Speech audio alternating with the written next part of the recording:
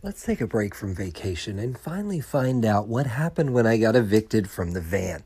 It was 1997 into the fall when Boogie Nights came out. Now, Atlanta, somewhat progressive, but not progressive enough to have Boogie Nights on any theater anywhere near us. So we drove over to Atlanta, me, my van mate, and somebody else, and it was a great show.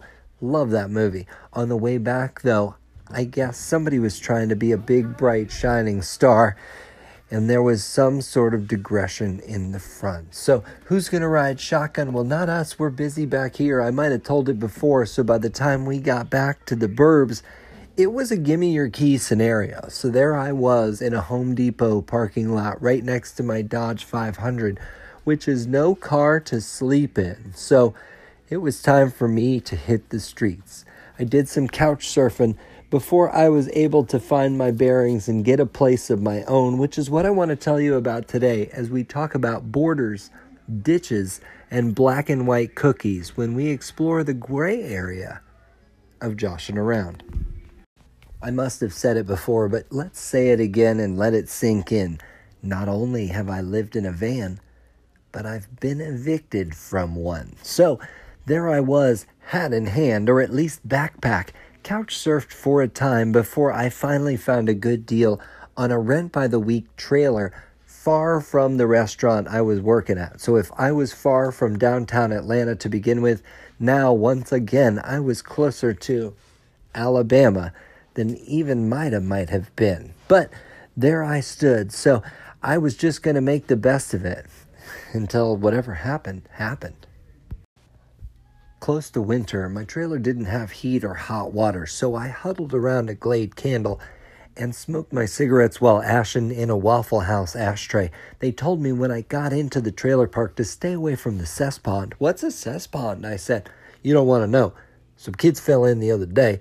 It was quite a mess. Well, luckily I only had to stay there for about a week until one day I was driving home from the Italian oven restaurant I worked at when I passed a gentleman not far away who was wearing a shirt that matched my uniform. So I said, hey, do you need a ride? And he said, yes. Do you need a room? Oh, you know what? Actually, I do. Hop in. So we got into my Dodge 500 convertible and we drove about 200 yards to the house at the end of the essentially driveway from the restaurant to my new abode. And that's when Oscar, a militant alcoholic Puerto Rican, showed me to the master bedroom of this 4-bedroom home and told me that I could rent it for $175 a month. And that included all of the utilities. The older I get, the less I consider Oscar an alcoholic, but he was definitely Puerto Rican and militant probably for sure because his father was in the Puerto Rican Army. Whatever that consisted of, I don't know. But Oscar aspired towards the same, but he was pushing 40, maybe higher. And that goal was just out of reach for him. But I was still happy to have the place. The master bedroom was huge. I had my own bathroom connected to a laundry room as well. For $175 a month, you couldn't beat it. Except for all the fleas. Yeah, I don't know who lived there before. Maybe the biggest St. Bernard ever. But in any event, you could walk into the room barefooted, shorts on, and the next thing you know, it looked like you had dad's business socks on because fleas covered your feet that thick. Well, what I learned to get them out, loving my carpet didn't quite do the trick. So instead, I found a light that you could plug in and place over some water. And what had happened was the fleas would jump right into it, and there they sat in that pail, in that dish the next morning. Disgusting, I know, but at least after a couple of weeks, I wasn't wearing black socks at night and red socks in the morning. To prove that 19-year-olds can't stay mad, and because I had it too good not to share, it didn't take long before I told my old van mate that Oscar had an extra room.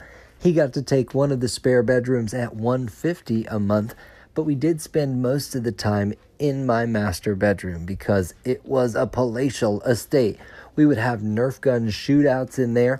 I bought a Nintendo 64 on my Sears card, and as we were playing San Francisco Rush, which is a driving video game, I wondered out loud, Hey, if I can smoke cigarettes while I drive a real car, who's to say I can't smoke cigarettes while I drive a video game car? So that's what led us to start smoking cigarettes and inside, and we had an ash on the floor area. After a while, we would just flick our butts into old Intamin's cake pans because, once again, we were 19-year-old boys. While I'm describing living life like the full-grown kid in that movie Big, now would be as good a time as any to say that that character, Josh Baskins, should be the number one pick on any Josh team. I describe Oscar as the lush, but our lifestyle was fueled by blunts and Chianti from the Italian restaurant we worked at, because he didn't hear this from me, but even though we were 19, somebody at that restaurant was hooking us up with wine. No matter how I describe Oscar, he was a hard-working guy for a time, and that's evident by the fact that he was a pizza cook at the Italian Oven, and he was also the dairy manager at a Winn-Dixie in the same strip plaza. Fun story from his time there is one day somebody tried to steal some steaks from that Winn-Dixie. That's when Oscar, the dairy manager, teamed up with the meat manager to track down this steak thief. And when they found him, they grabbed him and threw him in the dairy freezer, where they kept him there half the day, stripped him naked, interrogated him, and told him he was never allowed in the store again. Oscar came home and told me the story when I explained to him that that was kidnapping, probably a lot worse than just stealing a steak. He had drank so much cheap wine at that point that he really didn't know what I was talking about. When I say Oscar drank cheap wine, I want you to know exactly what I'm trying to describe. You've seen it before on the end cap at a Dollar General or maybe a discount beverage. It's the 2.5-gallon bottle of Livingston Cellars, a bottle so big that it actually has an extra handle for your thumb near the top, something like you might see in a jug band, but without the 3 X's on the side. And Oscar would take that, put his thumb through the hole, and then pour a mason jar full, as he would then drink down that wine, be it red or white, like it was a refreshing glass of Gatorade. Oscar probably had 2 gallons of that cheap wine before he came into Cliff's room at 2 a.m. and told us we had a mission to take out the trash. When I asked, what do you mean? He explained that he hadn't been paying the $20 a month to have someone else take out our garbage, so he'd just been throwing it in the backyard, and now it was our time to fill that trash into the van and take it to the dump ourselves. What are you even talking about? Cliff said. I'm going to bed. Josh handled this. So he handed me the keys to the van, and there stood Oscar, dressed all in black, and me, eyes as slit red as they could be, wandering out to the van. We filled it full of trash and then made our way out of the driveway down the county road we lived on, not too far before Oscar said, pull over here, over a drainage ditch on a small little path, until he opened the side of the van and started throwing out those black hefties over the air conditioners, old hot water heaters, and refrigerators until the van was once again empty. Oscar then got in the back and tried to guide us because it was too dark for me to see, but I couldn't understand his broken English. I asked him to gesture, which way should we go, and he pointed hard to the right. Where? To the right? Are you sure? Well, I took his advice after he pointed and screamed, vamos, go, vamos. And that's when I backed it up just a little bit more to where the back of the van fell in the ditch, so much so that the front end stuck, van up. I still don't know how it happened, but no matter how hard I pushed on the accelerator in drive or reverse, there was no moving that van. It was the longest walk to go back and tell my van mate that we had gotten that thing stuck. And we did. He called a tow truck driver, and luckily they got the van out before any police came to ask why our name was on all this trash. That story had a happy ending, if only because it's tough to kill a Dodge van. Shortly thereafter, the older waitress I worked with, Maida, ended up moving into our house with her 2 older daughters when their manufactured home got condemned. Her daughters, Celia and B2B, were 17 and 19 respectively, with the older one being pregnant. They enjoyed their stay a lot from what I could tell. They taught me the essence of hair and nail care while they recorded songs off the radio on some of my cassette tapes. How did they do that, you said?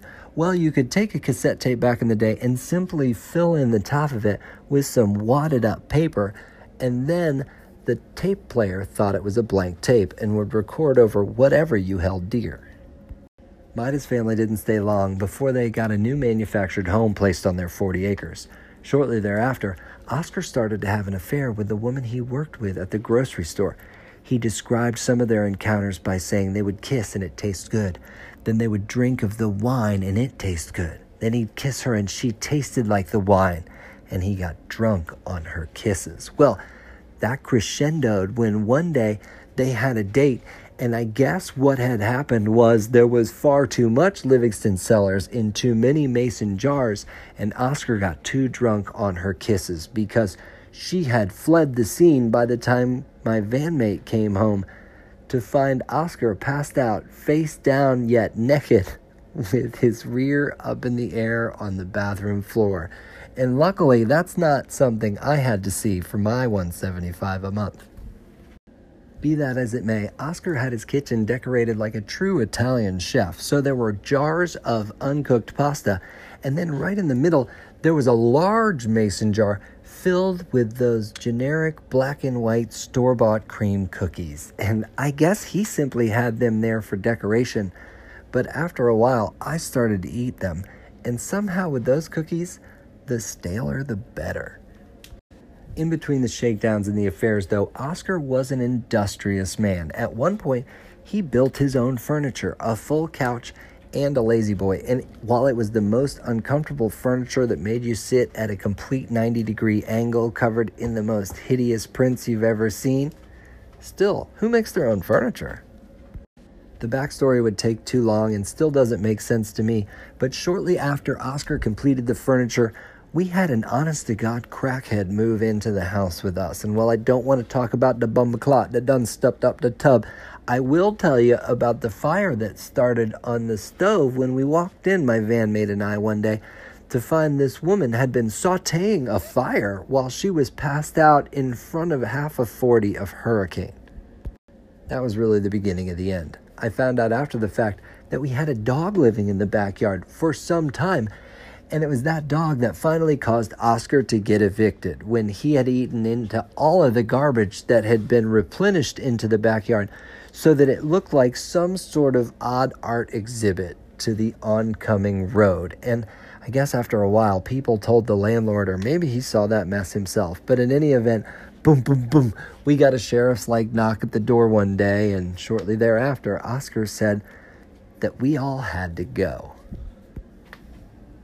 I surfed some couches and spent a few weeks camped in the car, but my Atlanta experience never really recovered from that eviction, so now's a good place to end the episode. If you want to be a big, bright, shining star, remember to stay out of the cesspool and sit shotgun when asked. Be nice to your coworkers, spray for fleas, and definitely spring for trash pickup so you don't end up driving a van into mire before we saute fire to go along with joshing around.